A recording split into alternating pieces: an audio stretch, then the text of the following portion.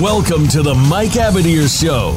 You'll want to sit tight this hour as host Mike Abadir and co-host Gino Bacola talk to the experts, celebrities, and figures from the worlds of sports and business of sports. We cover the NFL, baseball, basketball, soccer, and horse racing, so we have all of the bases covered.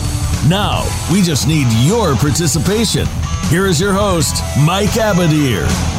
Welcome to the Mike Abadir Show. Today is Thursday, January 19th, 2023. Glad to have you on with us. This is, of course, your host, Mike Abadir. I am alongside Pop DiBiase, and we're going to give you an action-packed hour filled with the latest from the sports world, ranging from the Australian Open to the wild card weekend comebacks and letdowns on through divisional weekend NFL playoff predictions. So let's get right at it.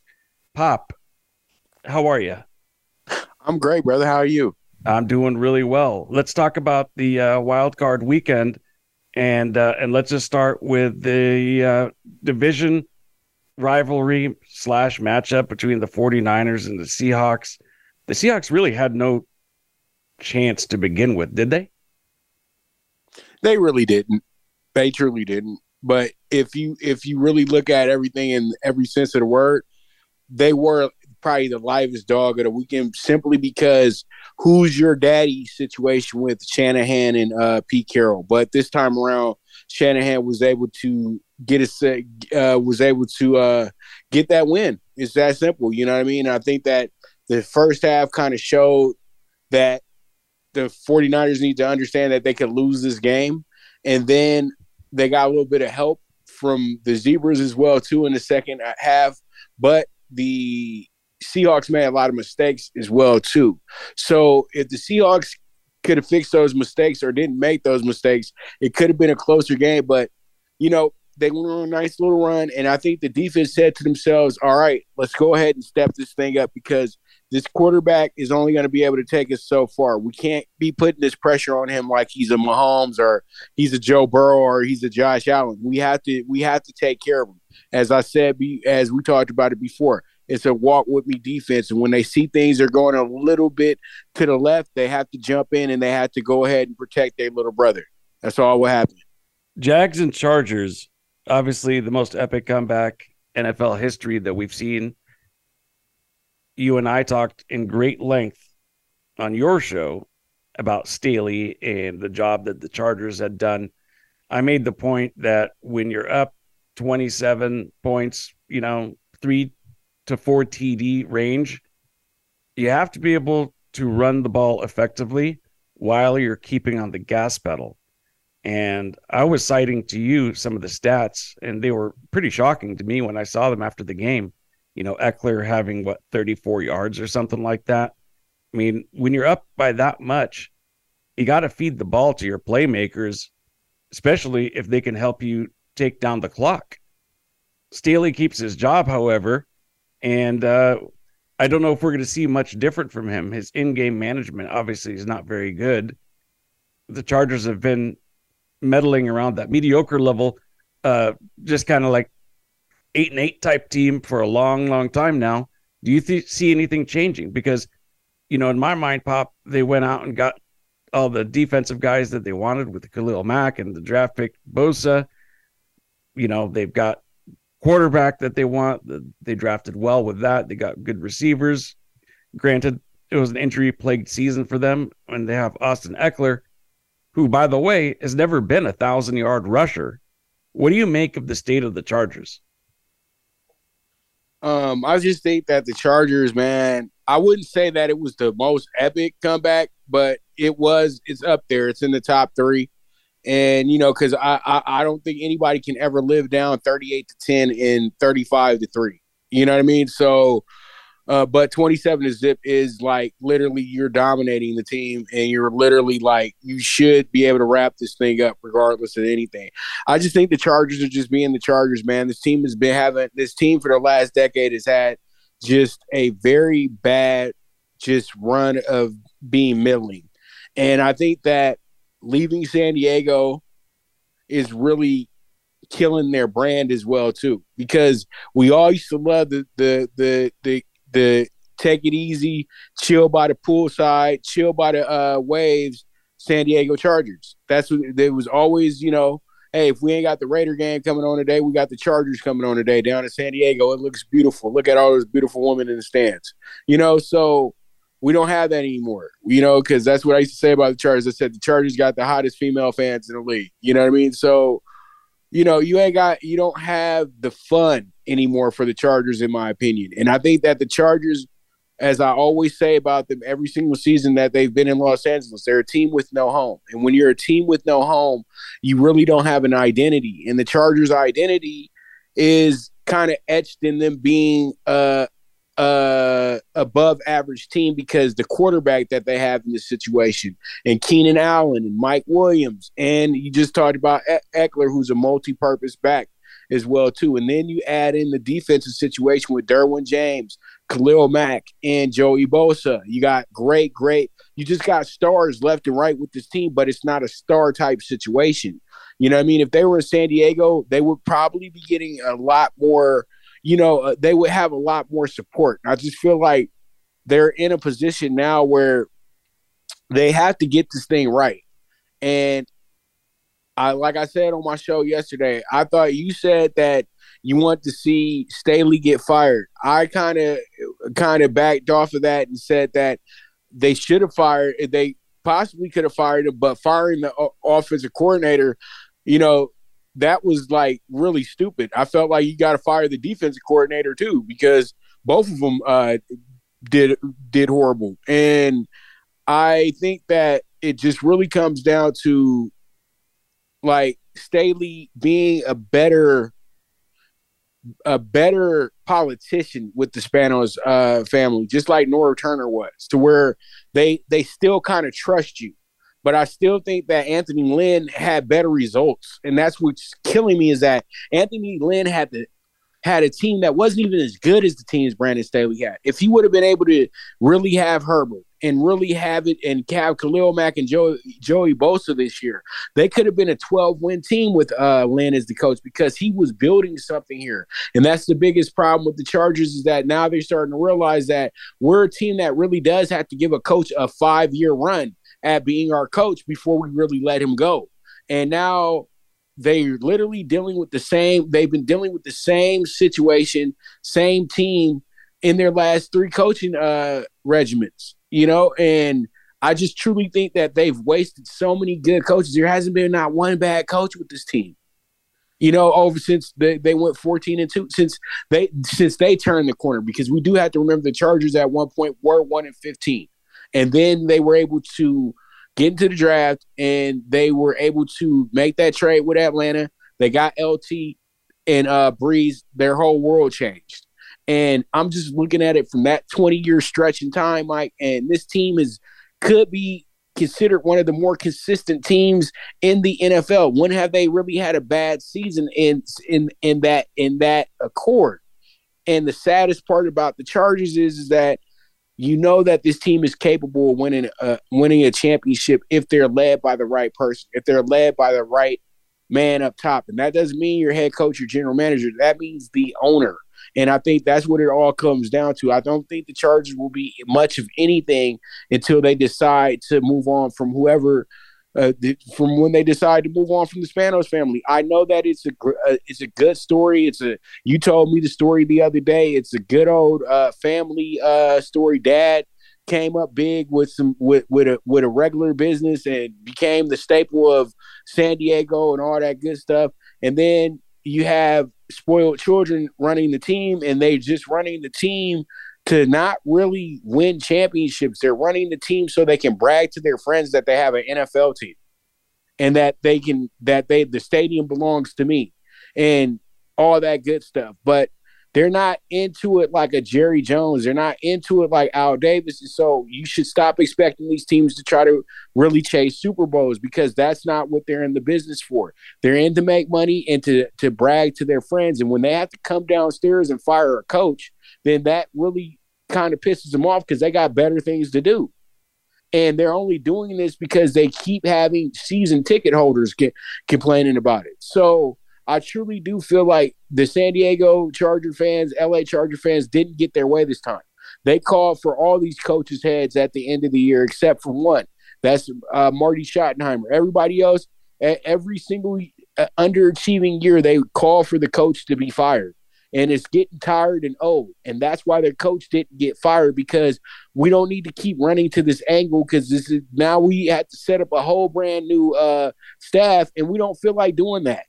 We want to just roll with what we got. And they're already getting a lot of TV time as is with the little reality situation. They do film a lot of stuff that goes on in the Chargers locker room. And I think that they like the way that the players are attached somewhat to Staley, but they were attached to Coach Lynn the same way as well too. So I would say this: they're giving him one more chance to prove that he can get them somewhere past just a first round in the playoffs, or can he get us a division title, which is not that hard to get.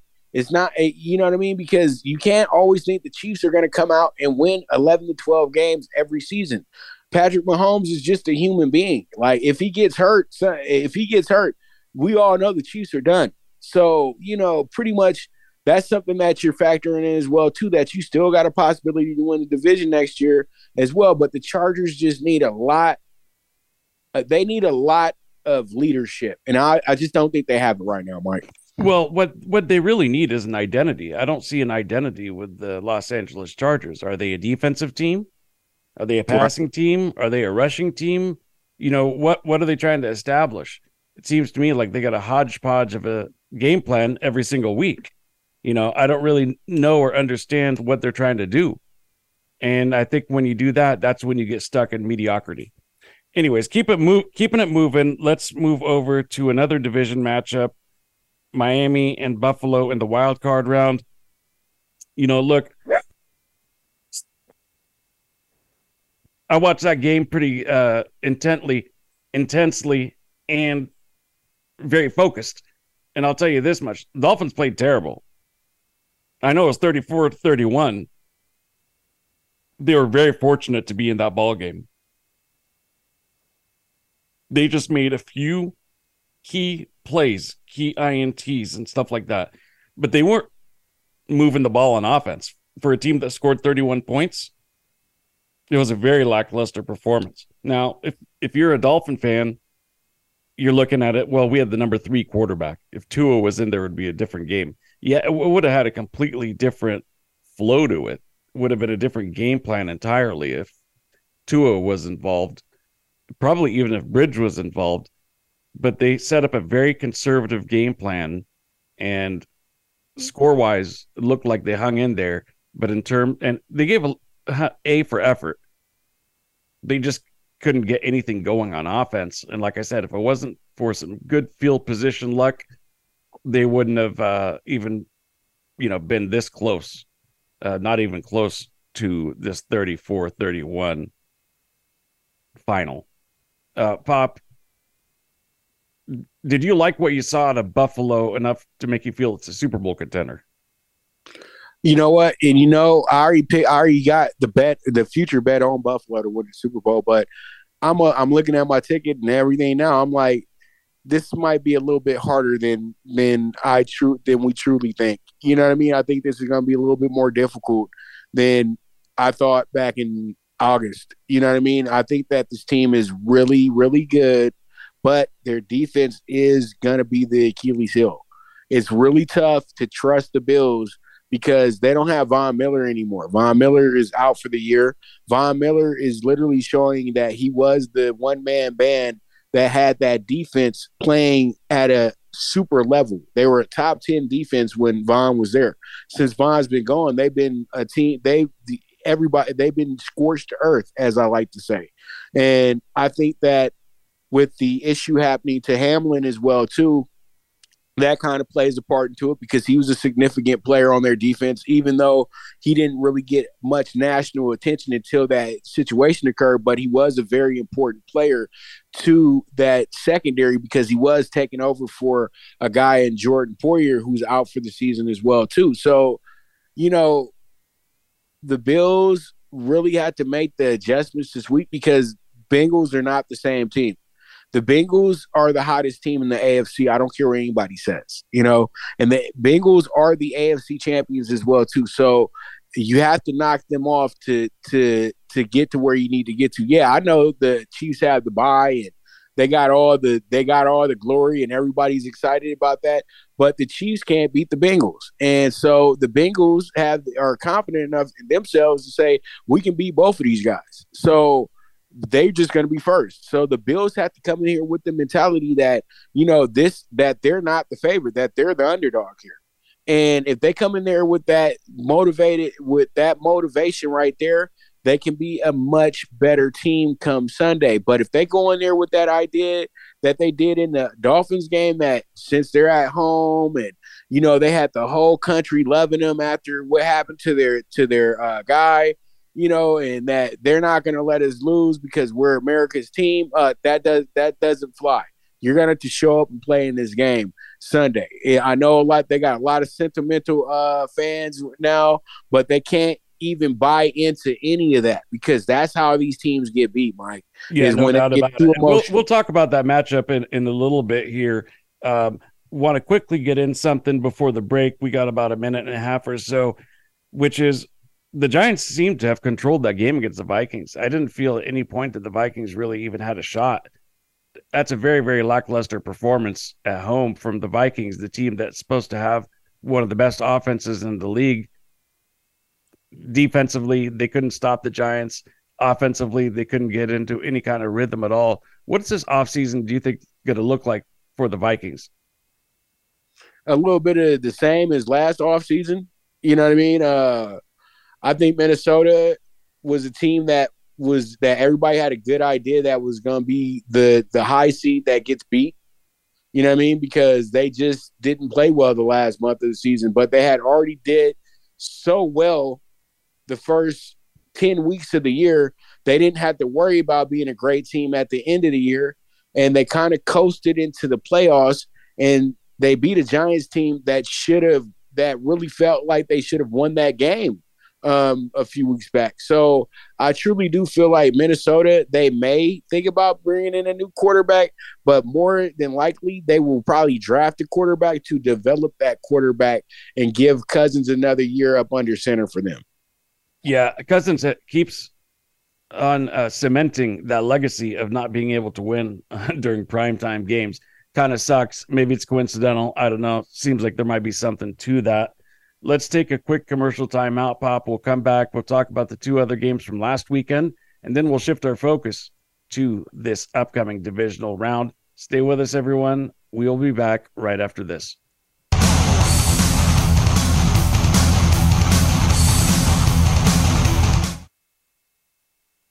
Follow us on Twitter at VoiceAmericaTRN. Get the lowdown on guests, new shows, and your favorites. That's VoiceAmericaTRN. Sports continues to grow and evolve to ever-increasing prominence in today's society. On All Around Sports, host John Inglesby will connect with the leading newsmakers from the sports world, including players, owners, and fellow sports journalists, discussing the top news and events that are relevant to sports today. John will also report from and offer his experience of the world's top sports events. Tune into All Around Sports with John Inglesby, Mondays at noon Eastern Time, 9 a.m. Pacific, on the Voice America Variety Channel. Voice America programs are now available on your favorite connected device, including Amazon, Alexa, and Google Home. Through streams with Apple Podcasts, TuneIn, and iHeartRadio, listening to your favorite show is as easy as saying the show name followed by the word podcast. Hey, Alexa, play Finding Your Frequency podcast. If that doesn't work, try adding on TuneIn or on iHeartRadio or on Apple Podcasts. Have you had a chance to check out Voice America's online magazine and blog? If you love our hosts and shows, check out articles that give an even deeper perspective, plus topics about health and fitness, movie reviews, philosophy, business tips and tactics, spirituality, positive thought, current events, and even more about your favorite host. It's just a click away at blog.voiceamerica.com.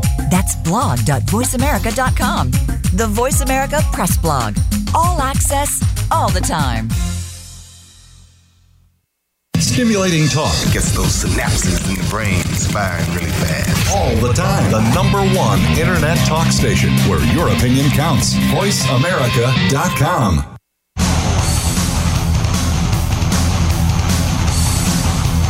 This is the Mike Abadir Show. If you want to call in today, we can be reached at 1-866-472-5788. That's 1-866-472-5788. Or send an email to mike@themikeabadirshow.com.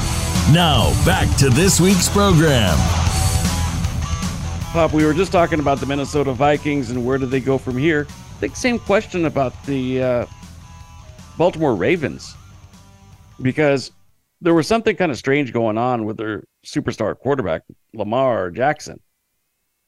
We didn't really hear anything from him in the last month of the season. Like, what's going on? Where's your injury at? How about some updates? How about hearing from you at the podium? It was a very, very awkwardly quiet month, last final month of the year from the Ravens camp regarding their quarterback. So I guess, and on one hand, to be within a touchdown of one of the best teams in the AFC is maybe I don't know what the word is, a confidence builder or something to be proud of. But overall, talk about not having an identity. When Lamar Jackson's not in there, I don't even know what they're running. What say you, Pop? I just think it's an old-fashioned standoff, as we like to say. Mike, you're an agent. You know what's going on. They had a month left to go in the season. He hurts his PCL. They played it down as if it wasn't that bad of an injury. And then what happened was that it was a little bit more serious than they thought it would be. And it wasn't a 1 to 3 week injury. It's more like a 4 to 6 week injury. And it's probably an injury that needed a slight surgery to it as well, too. So instead of ruining the momentum that you have, or the leverage, as you guys like to say, that you have, you just didn't play. And then that these guys got these incentives and these bonuses and all these things that they need to hit. I kind of think that they held him out so they wouldn't have to pay him that.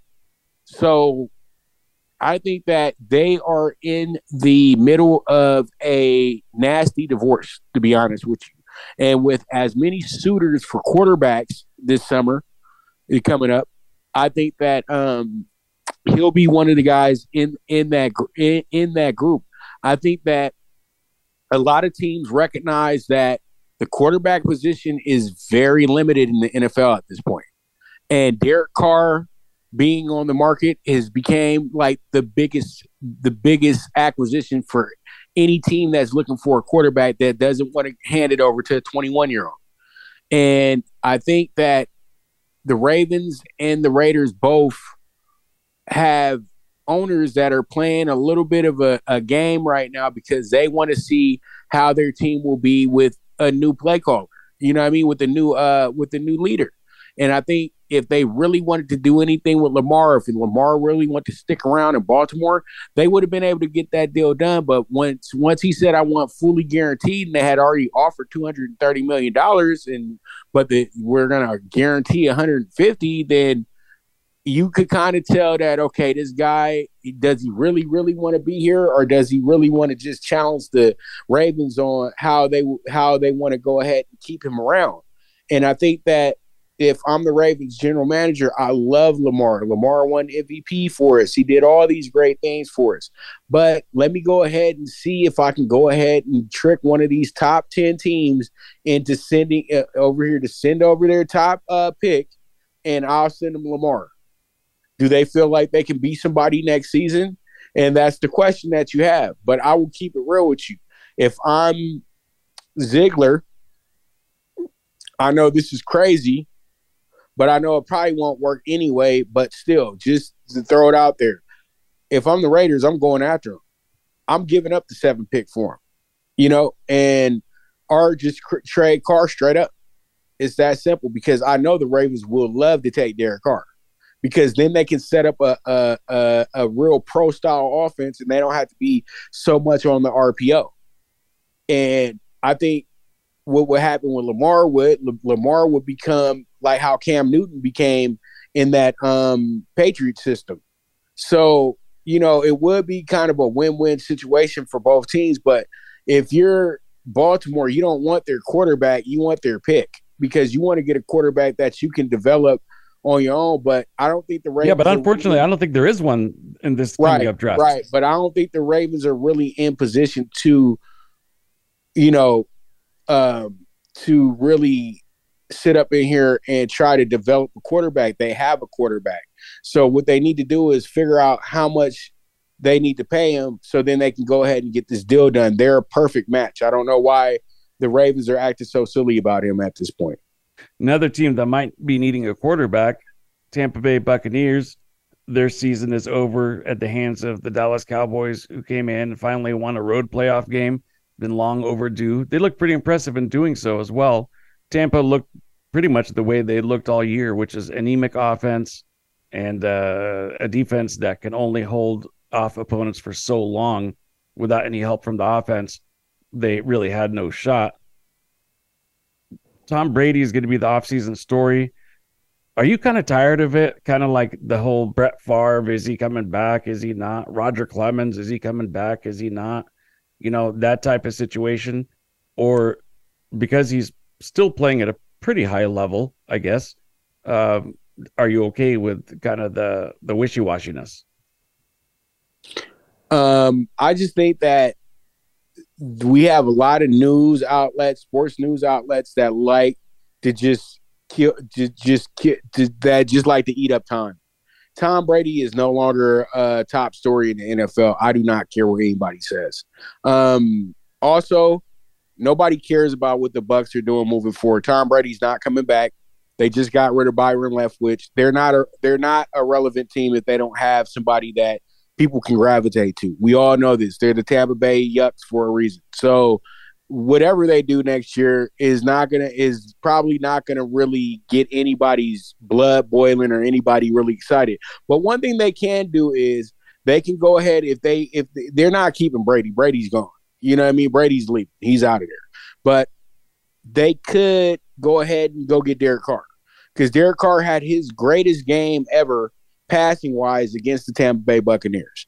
And I think that the Buccaneers fans remember that, and I know that the organization remembers that because the game was in Tampa. I know you remember this game too, Mike. He threw for 507 that day, and they won the game on a walk-off touchdown that day as well too. So they can play that part up, and they do have a type of defense to where Derek Carr can be more accountable, where you wouldn't be able to blame the defense for the shortcomings of the team.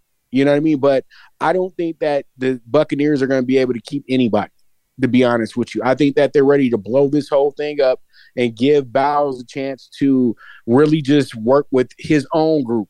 You know what I mean? I think that Brady soured everything over there with his constant non-accountability. I know that sounds crazy, but Brady was a big reason for a lot of their losses this season. I don't care what anybody says. Yeah, he had some good games stat-wise, but Brady was really, really bad when he needed to be really, really good. And that was detrimental to the defense, and that just ruined a lot of people's jobs. You know what I mean? You see Leftwich get fired, and he had this top-scoring offense in the league for the last 3 years, and he gets fired because Tom Brady had a bad season. No, you fire the 46-year-old. You don't fire the offensive coordinator. Speaking of good quarterback seasons, let's move on to the divisional round. We don't get to talk about the Cowboys. Just kidding. Well, we're going to get to the Cowboys because we're going to be talking about the divisional round here. And I was just going to ask you, which of the four matchups, Jags, Chiefs, Giants, Eagles, Cincy, Buffalo, and Dallas, San Francisco, which of those four matchups have the best two quarterbacks going? Which one is a quarterback showdown in your opinion? Definitely not going to be the Giants and the Eagles. Nope. We know that's out. I know a lot of people will run to Burrow and Allen, but I think that that's a little bit more of an overhype too, in my opinion. I think that they will really get down to the get down. I'm a surprise a few folks here. I think the best quarterback matchup comes down to the hot shot from Kansas City and Mr. Jesus himself, Trevor Lawrence. You know what I mean? Clemson Jesus. So those two have a game that can be a matchup here for the next decade, if possible. You know what I mean? And I think that this is a good matchup for both of them, because eventually we'll probably have a Trevor Lawrence, Patrick Mahomes AFC Championship game somewhere down the road. But this is a good way to see different ends of the spectrum. You got a guy who had to go through the ringer a little bit here in Jacksonville, and now he's realizing his potential. Then you have another guy who's seen as the best quarterback in the NFL, has never had to deal with anything that has given him any type of real, adversity in this league, because he's been able to get to a conference championship game literally every year he's been in the league. So this is a real good. It's not young versus old, because Mahomes isn't that old, but it goes to show you that we got this new era of quarterbacks, and this is going to be the guy down here in Florida, and this is going to be the guy right here in Kansas City. And these two are going to be seeing each other a lot. So I think it will be a good matchup between those two. Let's talk about that game then, because, I think that everybody, is obviously on the Chiefs because of their experience, and Patrick Mahomes. Arrowhead's a really tough place to play. Do you give the Jacksonville Jaguars a legitimate shot to win this ball game? Man, this is the divisional playoff. Anything can happen. Let me give you a great example, Mike. 1996, Jaguars walking to Mile High. That team was 13-3 coming into the game. 13-3, 14-2, I can't remember, but they were one of the best teams in the NFL that year. The Denver was literally, I think they had won their first 9 games of the year. Raiders beat them for their first loss of the season. Natron Means walked up in there and did exactly what he wanted. Did anything he wanted to do that day. Mark Brunell, Jimmy Smith introduced themselves to the nation that day as well too. And I think that if they can go in there with the same type of confidence those fellas had that day, Kansas City's in trouble. But the way that Kansas City's coached and the way that Kansas City is put together, Kansas City is the best roster, is the best overall team in the AFC. There's a reason why they're the number 1 seed. And they really don't have a weakness on their side. That's the whole thing. You don't really see a weakness. They can run the ball. They can pass the ball. They block well. And the one calling card that they had, everybody talks about their offense. I thought their defense was the better side this year. So I truly feel like it is a David and Goliath situation, but everybody got a shot in the game. And I think that when you're a team that's won your last 7 out of 8 and 6 in a row coming into this game, you're going to be very, very confident. And when you win a game like the way that they won against the Chargers, you can take that momentum into the next game and play an even greater game, in my opinion. So, yeah, they're live. They can get this win, but it's going to be tough. Okay, so the $1 million question, Pop. Point spread's 8.5. Who you taking? Oh man, my wise guy wants to say plus 8.5, but my actual, when I look at the numbers and when I want to be being realistic, Chiefs should win a game by 10 or better.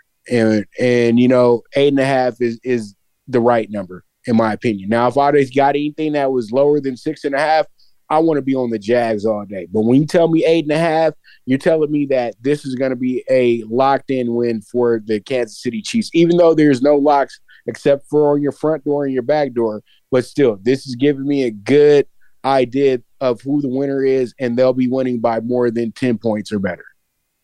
I tend to agree with you. I will take the Chiefs as well. I don't love this game from a point spread perspective because I think it's going to be one of those that the Chiefs have it in hand, and you just have to worry about that backdoor cover, right? But I don't think they're, from a winning and losing perspective, that game is going to be in jeopardy at all. That's why I don't love the 8.5, because you know how it is, Pop. You can be down, by 2 TDs all game, right? And then with 30 seconds left, score a meaningless touchdown, and it'll negate your winning ticket, which is kind of difficult to swallow. But hey, that's a part of what you have to factor in when you're playing the point spread. I think for me, if you have other winners that you're confident in, maybe even a plus, an underdog that you want to use in a parlay, the money line on the Chiefs, it's not, you don't get any value, but if you think it's a guaranteed winner, maybe you could beef up your parlays a little bit by adding one more team to it. And I think that's a pretty safe bet, going with the Kansas City Chiefs to win the game. But again, if I had to take a side, I would take the 8.5. That's just a slight lean. Let's go over to the other number one matchup, the top seed matchup, I should say, which is the Giants and the Eagles. We only have about a minute and change before the last commercial break. This is a division matchup, man. Giants and the Eagles know each other really, really well. This is going to be their third time playing each other. I think that Eagles, as much as I can make a case for the Giants and it's going to be close, and I think there's a lot of wise guys that probably will back the Giants. I don't know why. I just have this gut feeling the Eagles are going to flatten them out. Well, second game in 3 weeks, Mike, and it's a division rival this time too. And if I'm Philadelphia, I need to think about this game that happened, I would say about 14 years ago. I think Jerry's world was kind of new at this time too. I know Terrell Owens was still in the Cowboys as well. I remember a Giants team walked into Jerry's world and absolutely shocked the world, beat a Cowboys team that was supposed to win the Super Bowl that season or play the Patriots, whatever the idea was that year. And Philadelphia needs to be on the lookout for that, because the Giants were so pumped up after that win.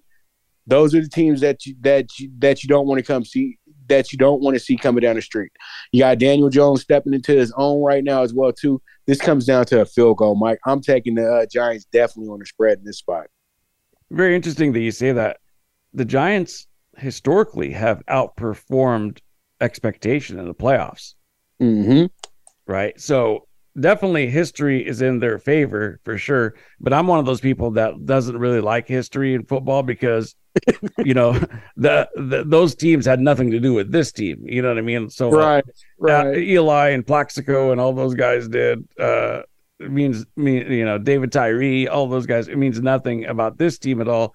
But as an organization, they seem to really, really step up.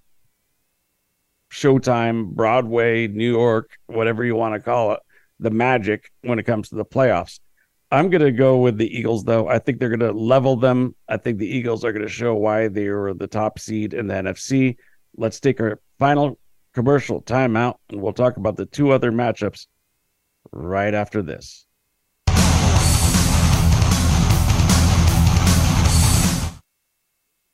Become our friend on Facebook. Post your thoughts about our shows and network on our timeline. Visit Facebook.com/Voice America.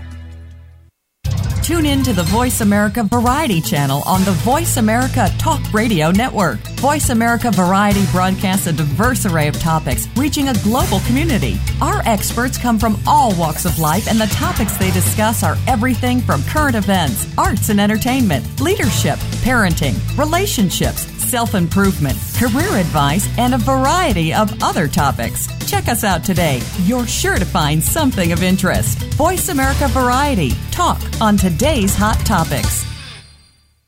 Tune in every Friday to get your weekend kickoff early. Join the legendary G. Keith Alexander for What's Hot Harlem America. The flagship show of the new Harlem America Digital Network has something for everyone. From the latest in entertainment to empowerment, health and wellness, and more, we'll bring you a variety of fresh viewpoints, voices, and ideas.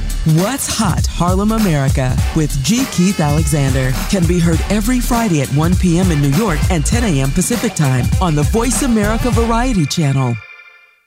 Have you become a member yet? Sign up now to become a member of Voice America. It's always free and easy. Plus, you get to take advantage of some great member benefits. Get unlimited access to millions of hours of on-demand content across all of our channels. Keep track of your favorite episodes, shows, and hosts in your own customizable library. Find out what shows you might be interested in based on your favorites. Plus, you get insider access with our newsletter.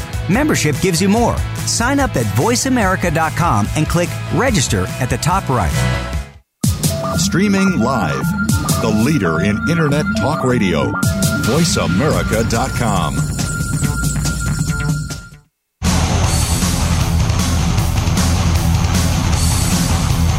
This is the Mike Abadir Show.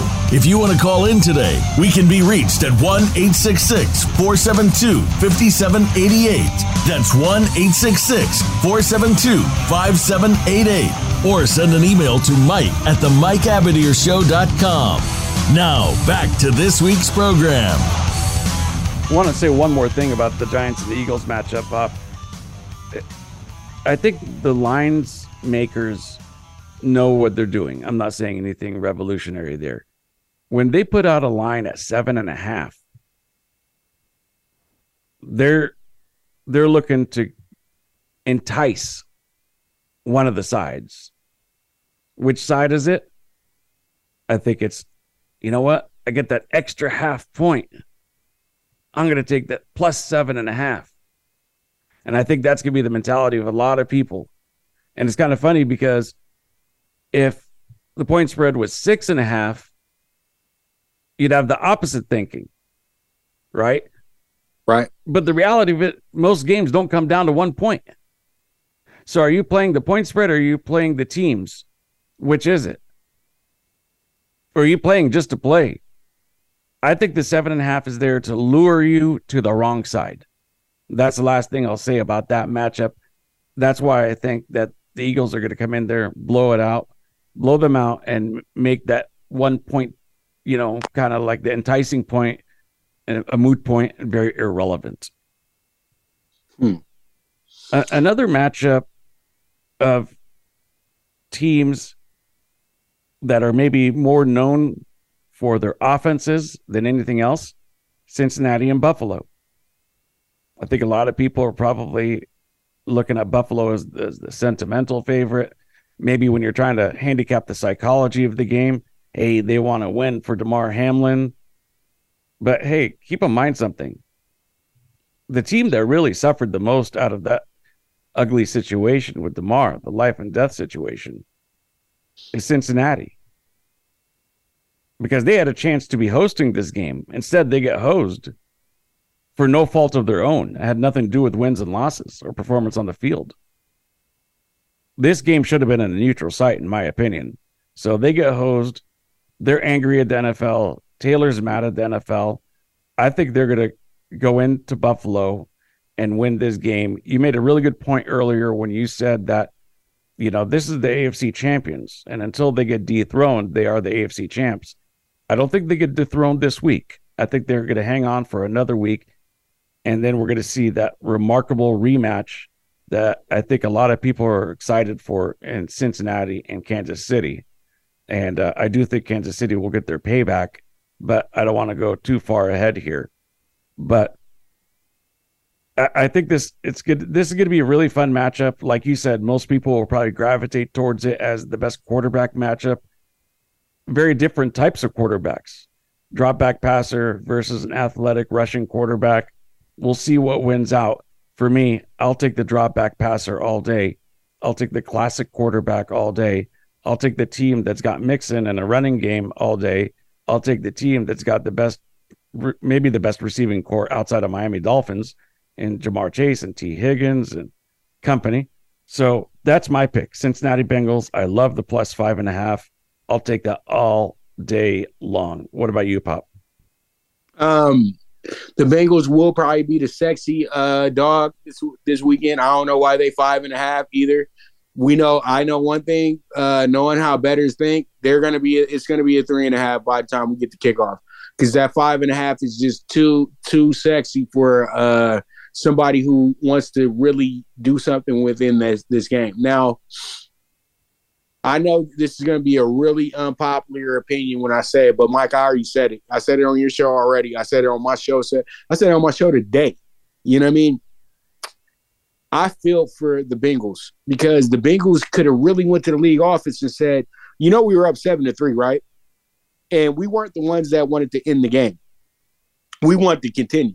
They won't, Mike. They're not going to admit that on TV because nobody wants to be Skip Bayless. You know what I mean? And Skip didn't even say nothing wrong, but they said what all of us were thinking. Maybe it'd be better if we just got the game going on, but nobody said that out loud. And I know what you're going to say, Mike. Just was not a good moment for that. Da da da da da. The NFL learned a lesson. They're gonna have a whole class on how to treat this situation next time out because they're never going to end a game like that again. So I think that I feel for the Bengals, just like you, where they got punished for something that they had no power, no control over.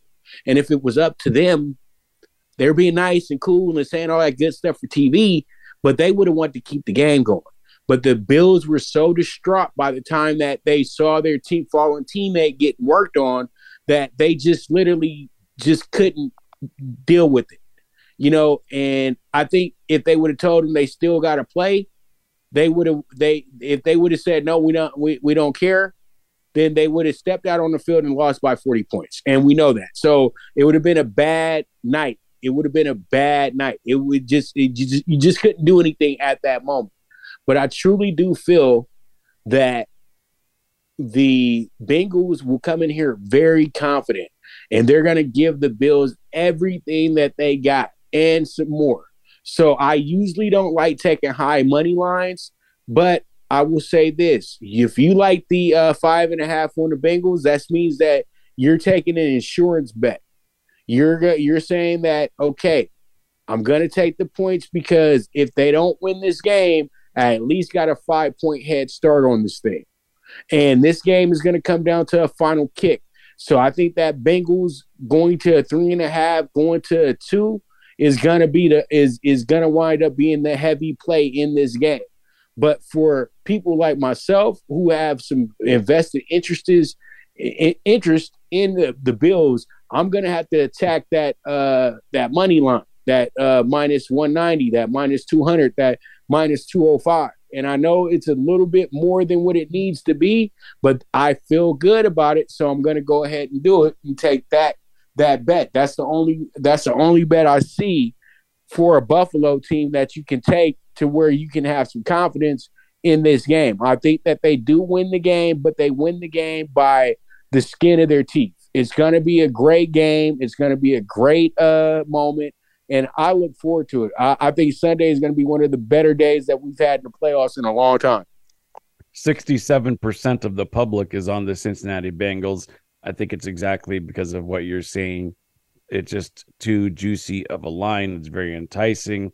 I always say that the public is usually wrong, but sometimes they get it right. Right now, I'm sitting on the Cincinnati Bengals side of the equation. I actually think they straight up win this game. You're talking about the money line. I'll take the big, juicy plus money line, as well as the insurance bet at the 5.5. And hey, man, if I'm wrong, I'm wrong. But sometimes you have to bet with conviction, and the best way to do that, in my opinion, is let's just say somebody gave you a crystal ball and you could see in there that they won. What would you do? Now, obviously, you'd bet your house on it if you already knew the outcome. So I'm not suggesting that anybody does that. But do that as it relates to your bankroll. If you got 200 to play this weekend, make it count. Use those plus money lines. If you like something, what's your line, Pop? If you like it, play it. Man, if it's what's called, bet with your heart, not bet with your head, not with your heart. You know what I mean? And what's called, if you like it, I gotta remember, Mike, because you said it. I know what I say, but if it looks good, then you got to jump all over it, man. And you're just doing exactly what I used to love to do a lot for the public and for clients as well too. I used to call them 2-for-1, the 2-for-1, baby, the 2-for-1. We trying to get both of them home, but we got insurance here and we got some plus money here. So if we get them both home, great. But if we don't, at least we got our insurance. We're gonna win one of these bets tonight, and we can't get mad about anything. Because we're not playing for the we're playing the plus, we're not playing the minus, so we're not giving no money away. We only, we're playing a wager. We're not giving up anything extra to make what we want to make. Yeah, and when we're talking about the insurance stuff, there's also one more angle, which is if you're a teaser player, you could throw on 6.5, 7 points. And really go for the insurance play. You got to tie it to something else, of course. Perhaps that would be to the over-under, bring that total down and make it an easier over to be able to accomplish. A lot of different things you could do. Depends on what kind of bettor you are. Do you want to go for the bigger home run? Pop puts together plays every single night that are 28-1, 35-1, 60-1. That's his mentality. I'm going to go for the home run, not going to connect every time, but when I do, it's going to be worthwhile. Other people are like, you know what? I want to bet 100, hopefully win 100 and 150 and be able to parlay that into the following week. Hey, I get that too. Everybody's got their own style. Again, I will take Cincinnati money line all day, all night. They are the winner of this matchup, in my opinion. Last matchup, Pop. Cowboys, 49ers, historically significant. Two teams that I think people enjoy watching play each other. Each of these teams has kind of a different style, but when it comes down to it, both of their strengths are in their defenses. Both of these teams are rushing teams. How do you see this one playing out? It's going to be epic. It's another Fox. I would say another Fox main event. Another great Fox situation. You know what I mean? Fox has been very fortunate to be able to play up this rivalry a little bit between the Cowboys and the 49ers, where this game has been, a staple of their network for some time now. It was such a good game last year. They had to fight with who was it they had to fight over with NBC last year, I think, or CBS, one of them. So I think that this game really does come down to who wants it more.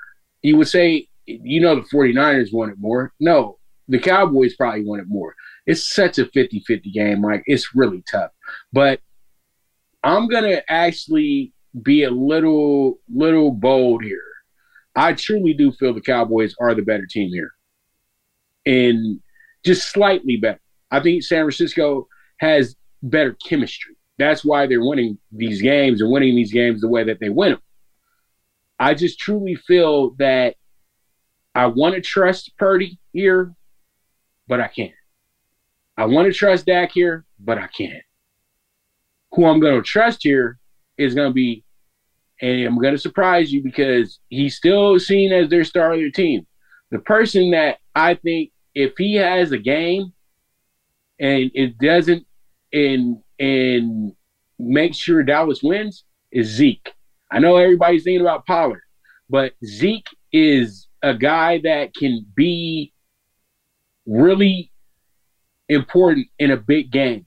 Every time I've ever seen Zeke in a big game, college, he was ultimate. Even in early years in the NFL, same thing. I think if you can get Zeke to have one of these Zeke-type games, you're going to win easy. And for this 49ers to win, their defense is literally going to have to say, you know what, we got this. They're not scoring no points on us today. We're going to make sure that Brock Purdy doesn't have to worry about nothing but just coming out here and getting us 14 points today. It makes a lot of sense, man. And because we are up against it here, I just want to quickly say, if you don't have a great wide receiving core, which I don't think Dallas does, next best thing is you can win if you've got a defense and a rushing game. I think Dallas Cowboys have that. I'm going to take the Dallas Cowboys in an upset win on the road against San Francisco for a lot of the reasons that you said. Pop, that's all the time we got this week's show. Thank you so much. As always, thank you to Voice America and Rachel and company. And obviously, there's no show without the listener. So thank you so much for being a part of this week's show. We will be back same time, same place next week. Enjoy your sports weekend, everyone.